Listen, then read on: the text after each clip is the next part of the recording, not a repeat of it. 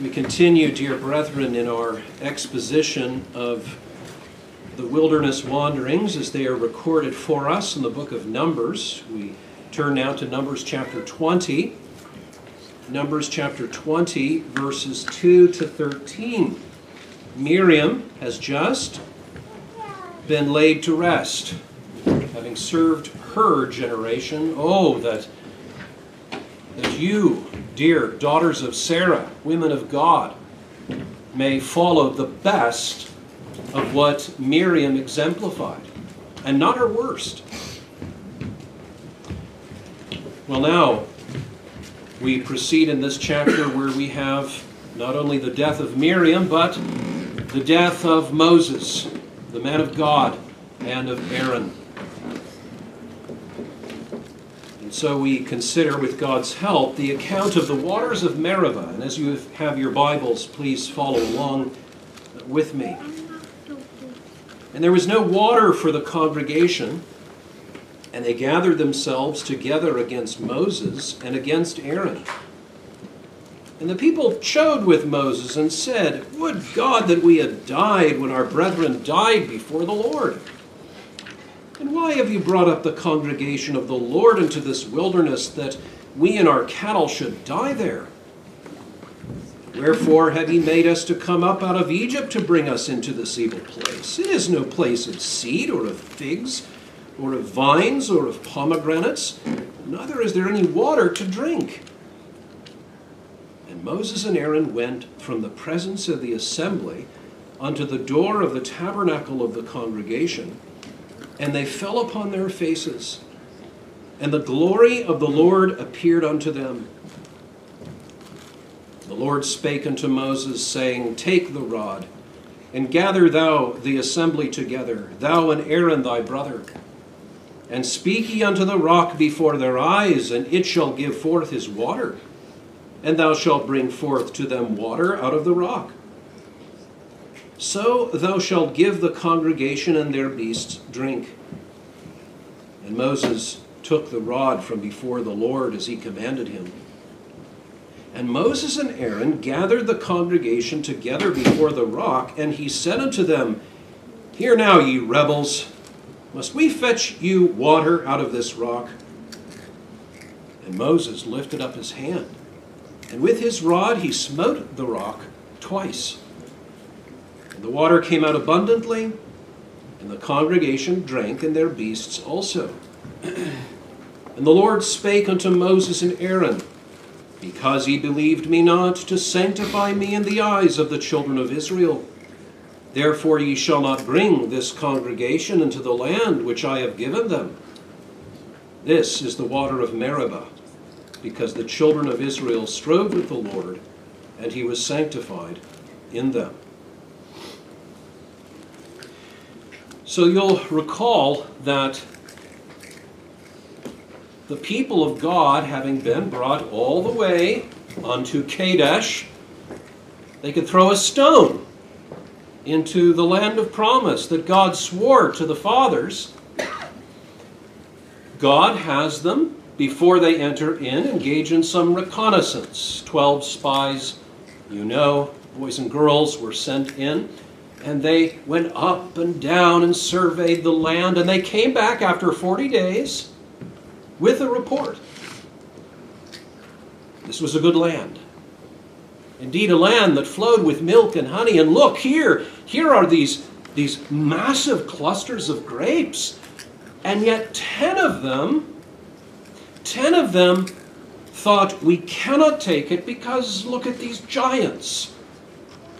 We feel like grasshoppers before them, and their cities, their walled cities all the way up unto heaven. We can't do this." And only 2, Caleb and Joshua, protest. "We can do this through the Lord." Dear friends, we read in Hebrews that the gospel was preached before unto that generation. But with many of them, God was not pleased, because they did not mix the word with faith. Caleb and Joshua would go into that land, but not before a 40-year detour. That the entirety of that generation who did not believe should drop dead in the desert, and then the second generation would go in, that God may fulfill his promise and yet visit the iniquity of the fathers upon the children. He is a righteous God. We cannot play with God. He is infinitely gracious, abundantly gracious. But he is not God to be trifled with. And he gives a time and an opportunity to believe. But even under the gospel, if we abuse that opportunity, if we do not heed the warm welcomes and appeals from the servants of God to flee the wrath to come and come into the shelter of Jesus Christ, that day will come to an end as it was in the days of Noah. Well, so we've followed them through these 40 years. And now, at this particular point, by and large, that first generation has died. They are just about to go into the plains of Moab. And under Joshua, they will go in.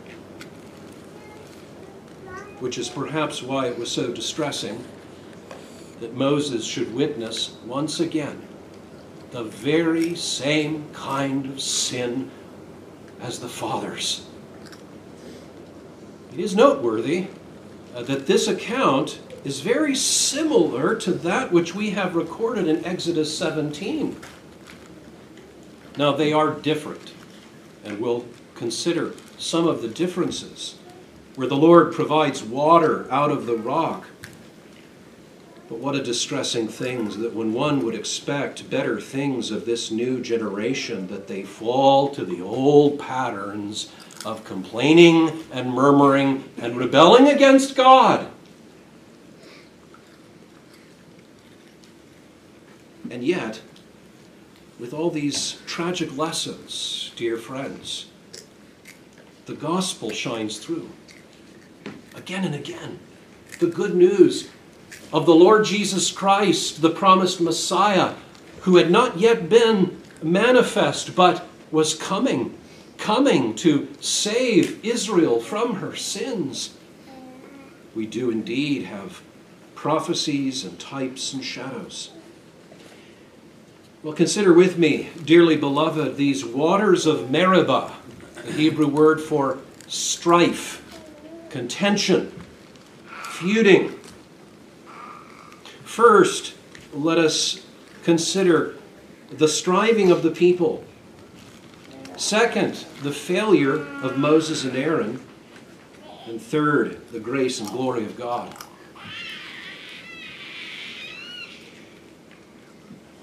There was no water, and so they gather to file into the line to make complaints. They're not so very different from you and me, are they?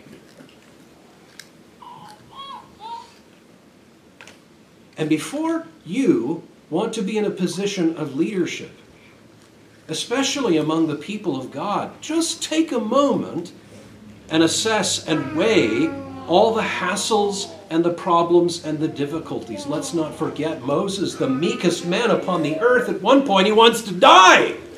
He's so weary with these people. Have I conceived them in my womb that I have to carry and nurture them? Oh, Lord, why don't you just take my life now? That's how bad they were. There's no water, and so they go and complain to Moses. Would God that we had died when our brethren died before the Lord. What kind of talk is that? It would be better for us to have died than to come to this place. They're just about to enter the Holy Land. And somehow they think that this temporary turning off of the faucet means that they're all going to die while they're looking on the real estate. God doesn't do that. Now, he tempts. That is to say, he tests. God doesn't tempt anyone to sin, James says. But he does test his people. There's a stress test, isn't there, that is placed upon the children of God. And so maybe they can see that real estate, but there's no water. Is God tormenting them? Of course not. Would God that we had died when our brethren died before the Lord. Notice that they even want to associate themselves with those who had rebelled against God before and were punished. Isn't that exactly what those who survived the rebellion of Korah did? You killed the men of God. You mean those 6 feet under in the belly of the earth? Interesting how very easily our perspective is confused. Would God that we had died when our brethren died before the Lord. And why have ye brought up the congregation of the Lord into this wilderness, that we and our cattle should die there? Again, we're hearing just a replay again and again. It's a broken record. The same kind of thin, threadbare reasons, which are no reasons at all. Why? Why do you regurgitate the same kind of foolish talk? Do not, unless you are a dog, return to your vomit, unless you are a pig, to your wallowing in the mire. If you're a new creature in Christ, old things are passed away. Behold, all things are become new. So let no corrupt communication proceed out of your mouth. And especially don't be saying things that are going to spread the disease of unbelief and complaining and rebellion against God.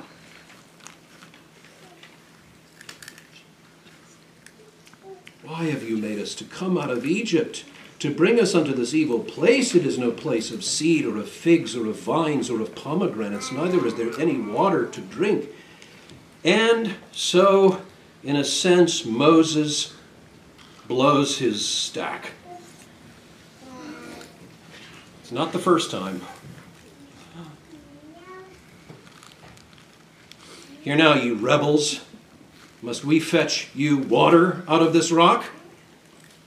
And instead of speaking to the rock, as Jehovah had told him, he takes that rod and he strikes it not once, as he had been commanded in Exodus 17, but twice, against the clear and specific direction of the Lord God. And as we shall see, this displeased the Lord.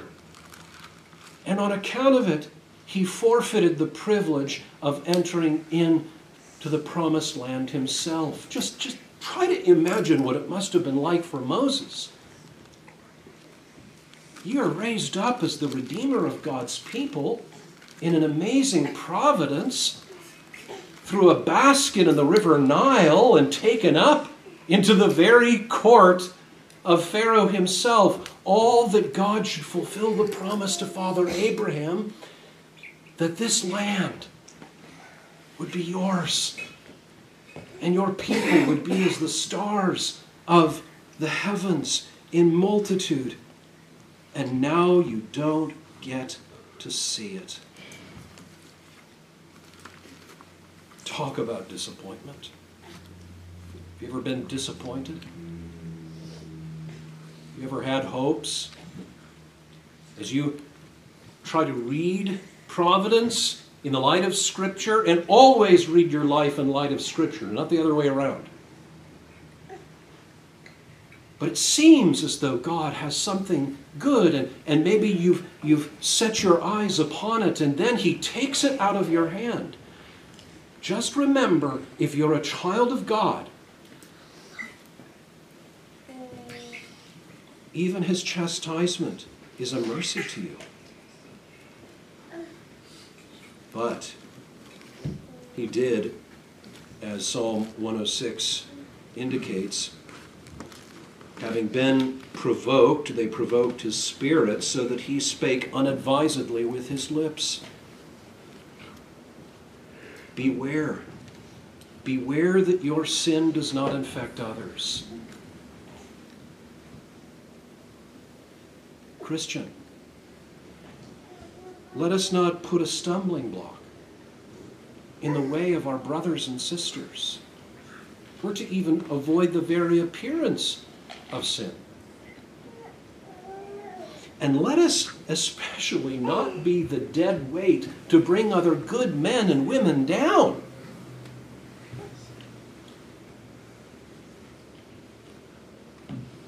They angered him also with the waters of strife, so that it went ill with Moses for their sakes. As one who is the link between the sinking ship and the waters, and as he is pulled upon, they drag him under. Now, was his sin, and let none of us shift the blame of our sins, but it is the case that we can provoke others, and sometimes we can not just drag ourselves down, but take others with us. Don't take others with you in your sin. Be done with your sin. But if you will cling to it, let others go. Second, the failure of Moses and Aaron. So we look at this more closely. Moses and Aaron obeyed, yet wrongly. They obeyed, yet wrongly.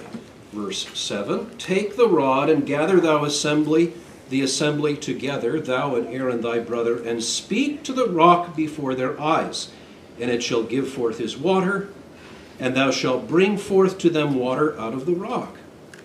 So thou shalt give the congregation and their beasts drink. And Moses took the rod from before the Lord as he had commanded him. Isn't that interesting how Scripture is very specific? Just because Moses sinned, it does not indicate that there was no virtue, no obedience. But the obedience was not as it ought to have been. Indeed, it was flatly against the command of God. He was to speak unto the rock. He was to honor the name of God. And the root of their disobedience, as the root of all disobedience, is unbelief. They did not believe in Jehovah. They did not set their eyes upon him. Now, Moses is in the hall of faith because he saw him who is invisible and followed. But like Peter, way down the road, he could take his eyes off the Lord. And that's a warning for us, dear brothers and sisters, not to take our eyes off the Lord, not even for a moment. Now, as this seems to be spinning out of control, this is the second generation. One might say on the balance that this is a more hopeful opportunity. Now there's a new congregation, as it were, to go into the promised land. And yet now everything just spins out of control, and they're doing the same kinds of things that the fathers did. Psalm 78 tells us that we are to teach our children the ways of the Lord, that we are to diligently read with them the Bible and pray with them and talk about the things of God, rising up, walking by the way, reclining at night, so that they may set their hope in God and might not be like the fathers.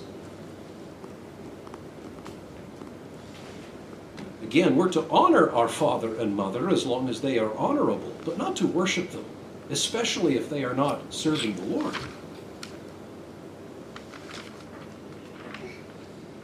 But they're falling to the old ways. Isn't there a great power of intergenerational sin?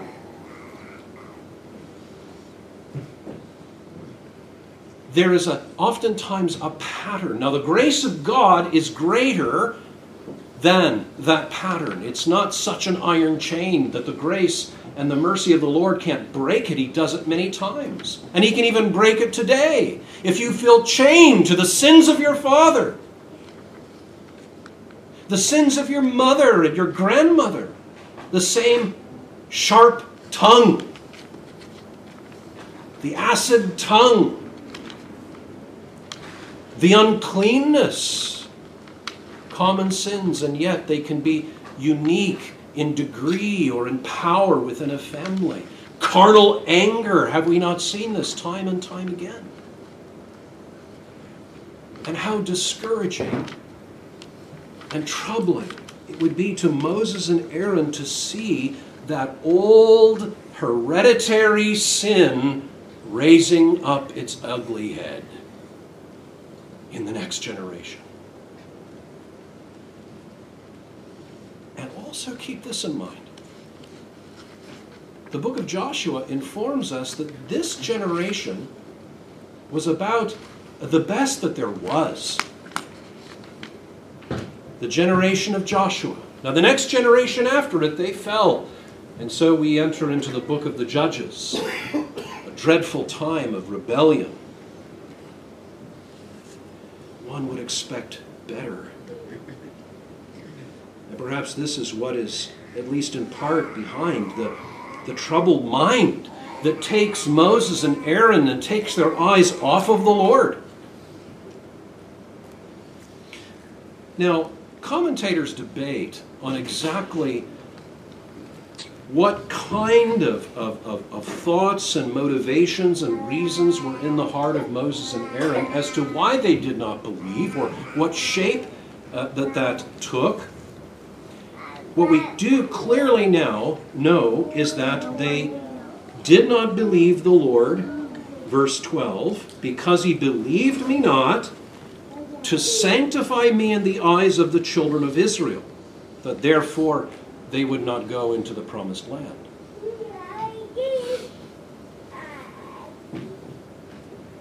Now perhaps that unbelief took the shape of their doubt that the Lord could do this thing.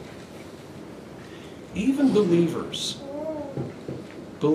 who have tasted and seen the goodness of the Lord, who have believed and have therefore spoken, who have witnessed the mighty works of God, even they can fall to unbelief and doubt. Father Abraham, as great as he was, he struggled. Sarah, she laughed. It doesn't take away their justification. Nothing can separate us from the love of God, which is in Christ Jesus our Lord. But it's possible that there was a moment of unbelief in Moses that is demonstrated in not speaking to that rock, but striking it twice. Perhaps the unbelief ran in this channel that he doubted that God should show mercy. Like Jonah. God can show mercy, but He really shouldn't. These people, they're so sinful and they're so dirty. I can't believe that God would show mercy to them. Now, of course, I believe He can show mercy to me because I'm such a great guy. Because I fast twice a week and pay tithes of all that I have. It's a twisted kind of perverse unbelief. In fact, it had poisoned the minds of so many of the Jews in Jesus' day. Some people are past forgiveness. God couldn't possibly forgive the prostitutes and the tax collectors. You know, sometimes you get frustrated with people. Be honest. Sometimes you just want to wring their neck. Pastor, did you really say that? Did you really think it?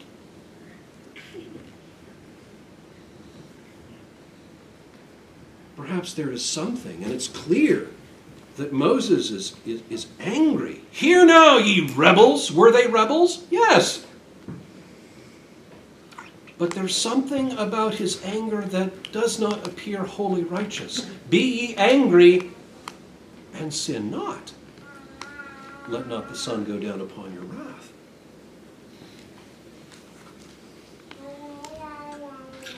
Perhaps there was something in this unbelief of anger at God for allowing this.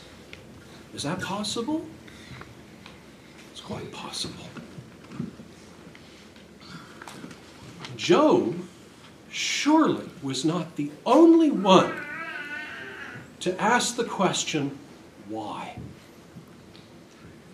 Why have I brought them here, says Moses, all the way, and they're doing the same maddening things again? Is it possible, whether one or more of any of these, that Moses and Aaron had an inflated sense of their own power and authority and honor? That perhaps in being jealous for the Lord, there was more of a sense of how it was an offense against them in particular.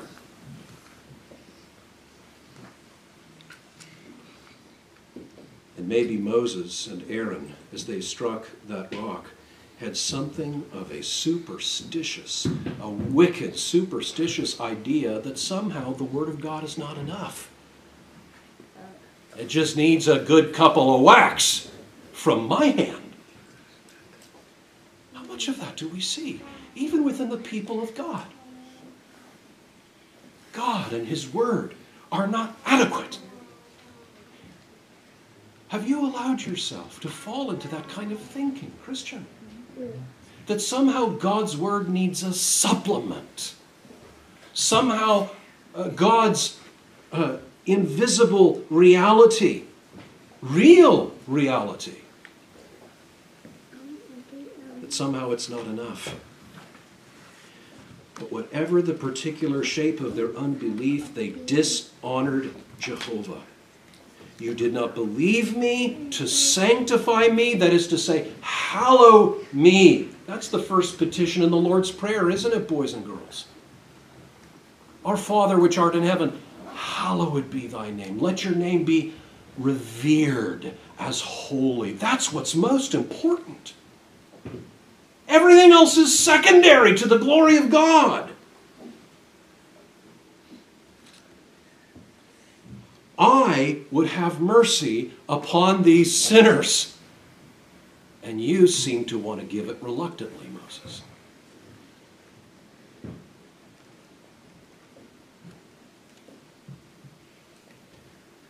Whatever the particular shape of their unbelief, they dishonored Jehovah. And it may not seem like a great thing to you. But small things count in God's book. It was a small piece of fruit that plunged our race into sin and misery. And let us not be deceived by things which on the surface may not seem so bad. In fact, they may seem good. After all, they were rebels. They were challenging the Lord and His servants. But God sees not as man sees.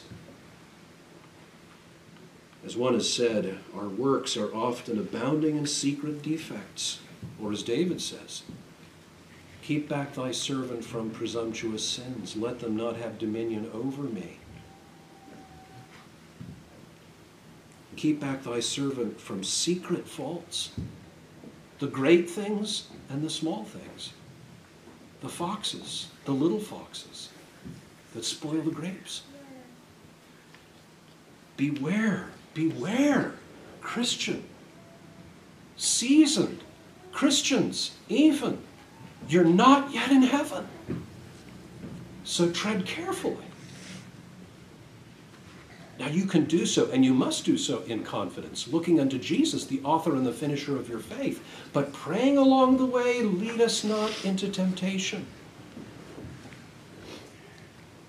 For Moses and Aaron were chastised by being withheld from the land. Because ye believed me not to sanctify me in the eyes of the children of Israel, therefore ye shall not bring this congregation into the land which I have given them.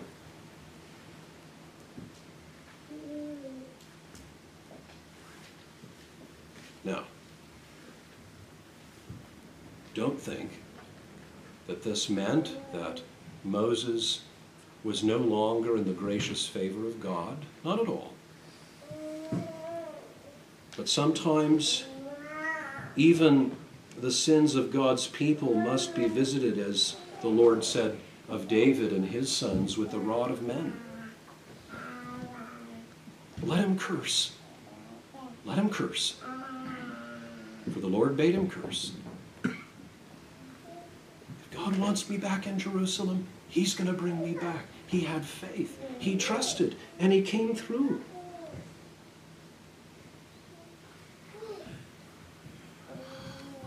Let us submit to the Lord's will. It's always best for us. Third and last, the grace and the glory of God. We've considered the striving of the people, their chiding with Moses. Second, the failure of Moses and Aaron. Third, the grace and the glory of God. Striking, isn't it, that in the most unlikely of places we find wonderful things. It just shocks us sometimes, doesn't it? You mean to say this was here all along and I had no idea? Well, this rock, and we have no reason to think that there was an aquifer just below the surface. And it wouldn't matter anyhow if there had not been a breach to open up these waters. One would not expect this. And one would not expect that God should be so good and kind to people who had stubbornly and continually rebelled against Him. Is there not something in Moses' frustration and anger? Hear now, ye rebels, must we fetch water for you? So it seems unlikely, doesn't it? Going back again to Jonah, where do we find him in Jonah chapter 4? He's sitting under that tree. He's plopped down. Maybe he has a little bite to eat. And he's waiting for the fireworks. Well, God had already chose to hear and to hearken the earnest cries and prayers of that notorious city of Nineveh. But Jonah would have none of it. I knew this is what was going to happen, Jonah says. Because you're a merciful God. What kind of talk is this? He's the prophet of God.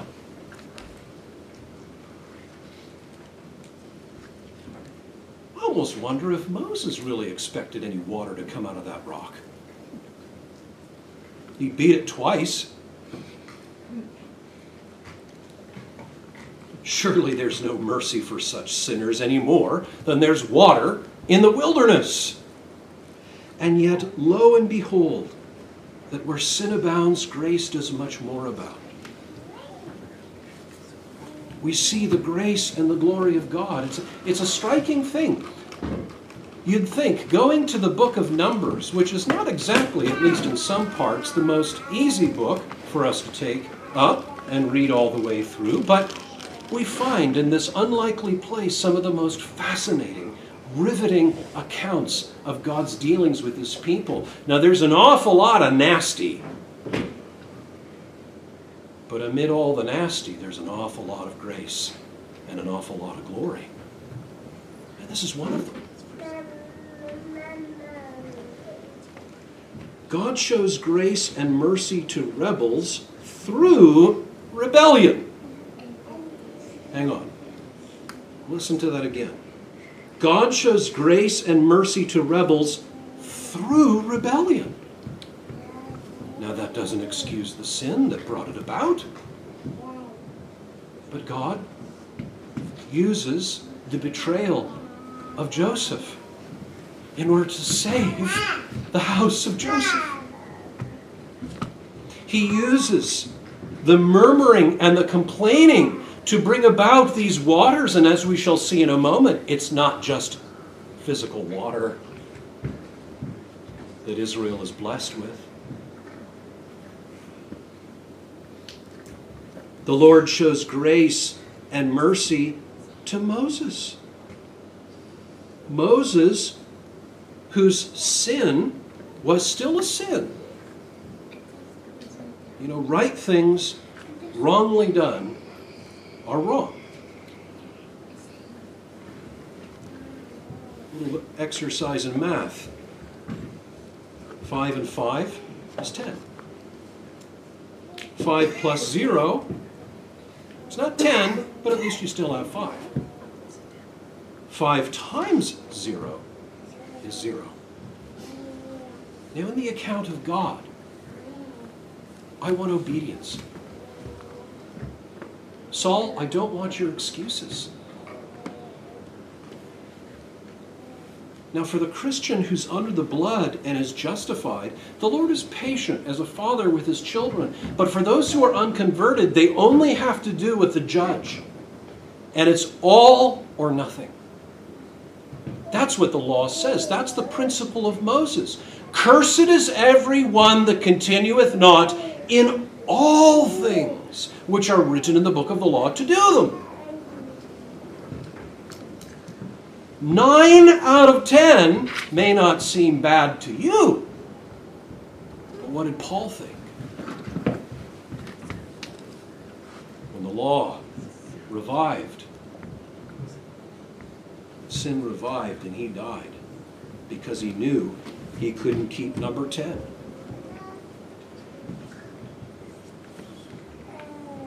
But God draws water out of a rock. This is grace and this is glory. This is gracious glory. This is glorious grace. And this principle repeats itself again and again and again until finally we get to Calvary. That God uses even the wicked, twisted perversity of men to bring about his salvation and to bless his enemies. That's the gospel. God blessing his enemies. By nature, and until you are saved, my friend, if you're not converted, you are God's enemy. You may be a really nice person. You may be a very dependable worker, but if you're not justified, you're an enemy of God. But the Lord Jesus Christ was betrayed into the hands of sinners, and through their rebellion, the Lord brought healing. He was wounded for our transgressions. He was bruised for our iniquities. How was he wounded? How was he bruised? By the Roman nails.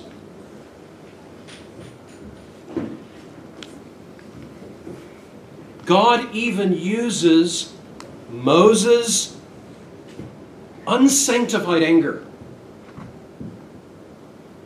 Now, did he have a legitimate cause? Yes. He was a zealot. He was, as Elijah later on, I've been very jealous for the Lord. But it's so easy, isn't it, to conflate and to merge the cause of God and our own agenda. And I think that's what Moses was falling into in this place, where he did not believe God and he did not sanctify God in the midst of the congregation. And yet God uses that anger, smiting that rock twice, to bring out the waters. That's the gospel. And God works for his own name's sake when men fall short of the glory of God. This is the water of Meribah, because the children of Israel strove with the Lord and he was sanctified in them. Moses had a pretty thankless job when he had to go to Aaron after his 2 sons had died, Nadab and Abihu, because they burned strange incense. You might say, that just doesn't seem like a big deal. Well, it was a big deal to God. Moses has to console Aaron with these words: I will be sanctified in them that come nigh me, and before all the people will I be glorified. God's going to get his glory. And it's most beautiful when he gets his glory by showing mercy. As we close, dearly beloved, righteousness and life do not come by the law. The law is good. The law is holy. And the commandment holy. Indeed, Paul says the law was ordained to life. Do this, and thou shalt live. But we have not done this. And we could never do this as we ought, and therefore we may not live. And among other things, the Holy Spirit is showing not only the church in these ancient times, but believers under the New Testament through these narratives and accounts. We have much of it brought to our attention in the book of Hebrews, don't we?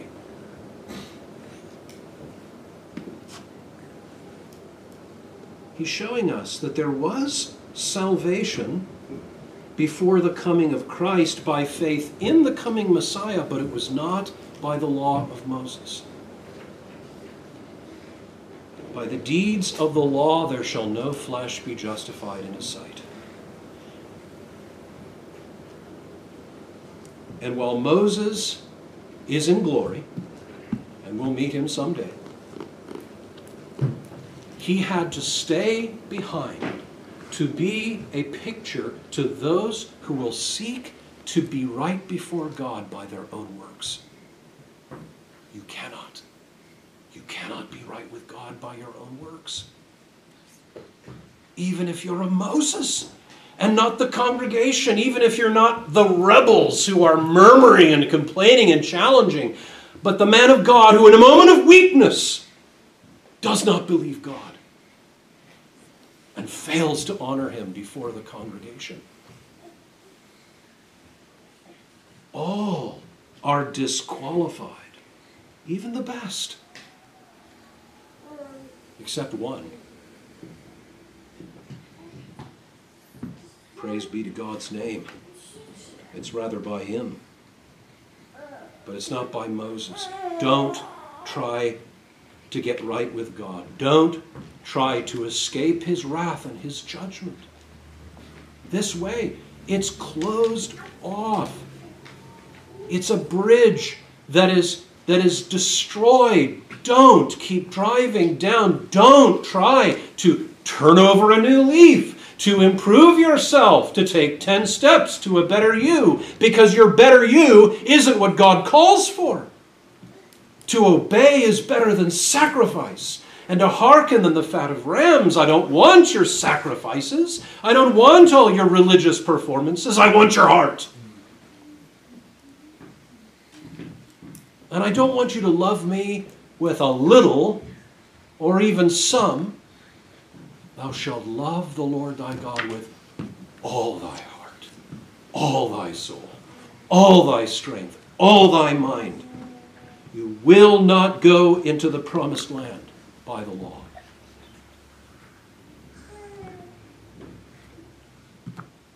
But what we see in the water from the rock is an image of how we will enter into rest. You see, God, he is the fountain of living waters. As the deer pants after the water brook, so my soul pants after thee, O God. And the Lord Jesus Christ, who is the express image of his Father's person, he is the well. He is the well of the fountain of all grace and goodness. If you knew the gift of God and who it was who saith to thee, thou shalt give me to drink, thou wouldest have asked him, and he would have given thee living water.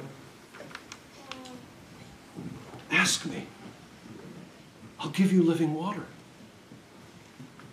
Ask me. Come to me. In the last day of the feast, he stood and cried, if any man thirst, even if you have the dirtiest, darkest conscience right now, you know what's going on behind closed doors, and God does too. But if any man thirst, if anyone senses, I don't have righteousness, I don't have peace, I don't have holiness, I don't have any of these things. My heart is the rock. There's no water here. The Lord sets himself through the person of Jesus Christ. If any man thirst, let him come to me and drink. He's so willing. He's so willing. And there is infinite power. And it doesn't depend on any of his ministers, even Moses, who will sin and fail you. I'm sorry to say it. They may strike the rock. They may have an outburst of anger. But there's water. There's water. They did all eat the same spiritual meat and did all drink the same spiritual drink, for they drank of that spiritual rock that followed them, and that rock was Christ. Come to Christ. Come to him again.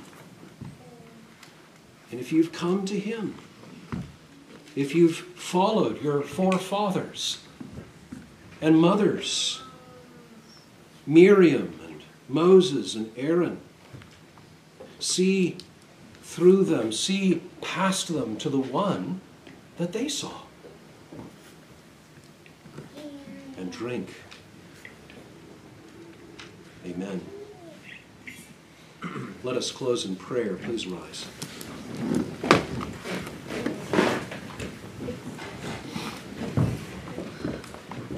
Our God, we wonder at the grace and the glory of the gospel at Meribah, at this rock that brought forth her waters. Lord, we ask that we would be thirsty and that we would drink. And God, if there are any here who have not yet found that satisfaction, O Lord, work within them now that thirst and supply it through Jesus.